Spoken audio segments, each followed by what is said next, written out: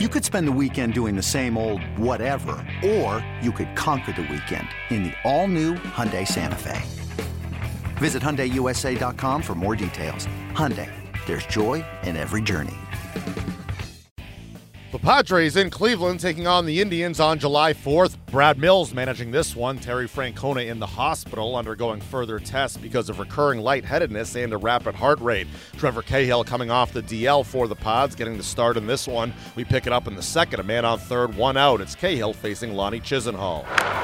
And a little roller. Cahill, bare hand, check the runner who's coming home. Myers to the plate. That's a double play. Just your routine 1-3-2 double play. And that is how the bottom of the second inning is going to come to a close. Good old-fashioned pitcher's duel. Scoreless game in the fifth inning. Padres trying to break through against Kluber. Ground ball, right side, made for two. Kipnis. Bad throw at second base and got the secondary tag. But a run scores in what could have been an inning double play.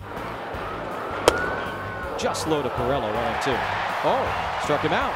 And there's the 10th strikeout for Corey Kluber. With that strikeout, 5 consecutive games with 10-plus strikeouts. Jose Torres began the bullpen's effort tonight in the fifth inning. There has been one hit against the Padre bullpen. Strike 3 called. Another 1-2-3 inning of relief, and Mauer picks up save 17. The Padres blank the Indians 1-0. 6 Padre pitchers combined on the shutout. Trevor Cahill comes off the DL and tosses 4 1/3 scoreless innings. Corey Spangenberg finishes with 2 hits and an RBI. Manager Andy Green spoke after. Yeah, I don't know that we really took him down today. We pushed 1 run across the board with the ground out. But, what we did defensively, pitching staff-wise, the pitching staff was outstanding today. Trevor Cahill coming back, breaking stuff just as good as ever, getting a lot of chases beneath the zone. And then all the way from Jose Torres all the way through Brandon Mowers, everybody was outstanding.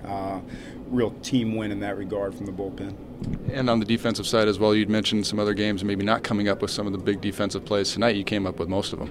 Yeah, Eric Ibar had some really big charging plays there, throwing guys out of first base on bang-bang plays that ended innings and ended threats. They had a lot of guys on again today. It's kind of the second game in a row where we've eked out a win, where we've stranded a ton of base runners. That's pitchers making big pitches and defenders making big plays. And how nice was it to see your bullpen be able to strand some guys and pitch out of some big situations like they were able to? Yeah, it was great. The Ryan Buchter, the double to Carlos Santana, he might be the first person I've ever seen hit both bases in the same game. But he hits the ball down the first baseline, gets a double out of that. That's like out of the cup double, and then he strands him at second base. That's a really well-pitched inning right there, because that's one of those hits that sometimes you get sideways on, get frustrated, and Buchter kept it together and did a nice job. Outside of stamina, Trevor Cahill looked pretty much like the Trevor Cahill before injury. Yeah, at that point in time, it was just down to he threw 60 pitches in his last rehab, and he's at 85 there. He's pretty much done at that point in time. So I thought all things together, he didn't miss a beat. He was right back on the way he was before, and I think maybe not quite the fastball command he's had before, but the breaking stuff was off the charts. They had 4 innings in a row with a runner on third. Just talk about making big pitches and coming up with big opportunities, not letting them get that tying run across. Yeah, for us that's huge. You're going against an ace like Corey Kluber, who's throwing the ball very well. Clearly, we're going to play it aggressively and play it not to give up any runs at that point in time. And the little chopper back to Cahill, throw him out at first, and Will throwing him out at the plate. It was a big play for us, ending a threat, and then we just managed to wiggle out of a number of jams and big pitches. Were you surprised they reviewed that play and then decided to uphold the call that Corey was out?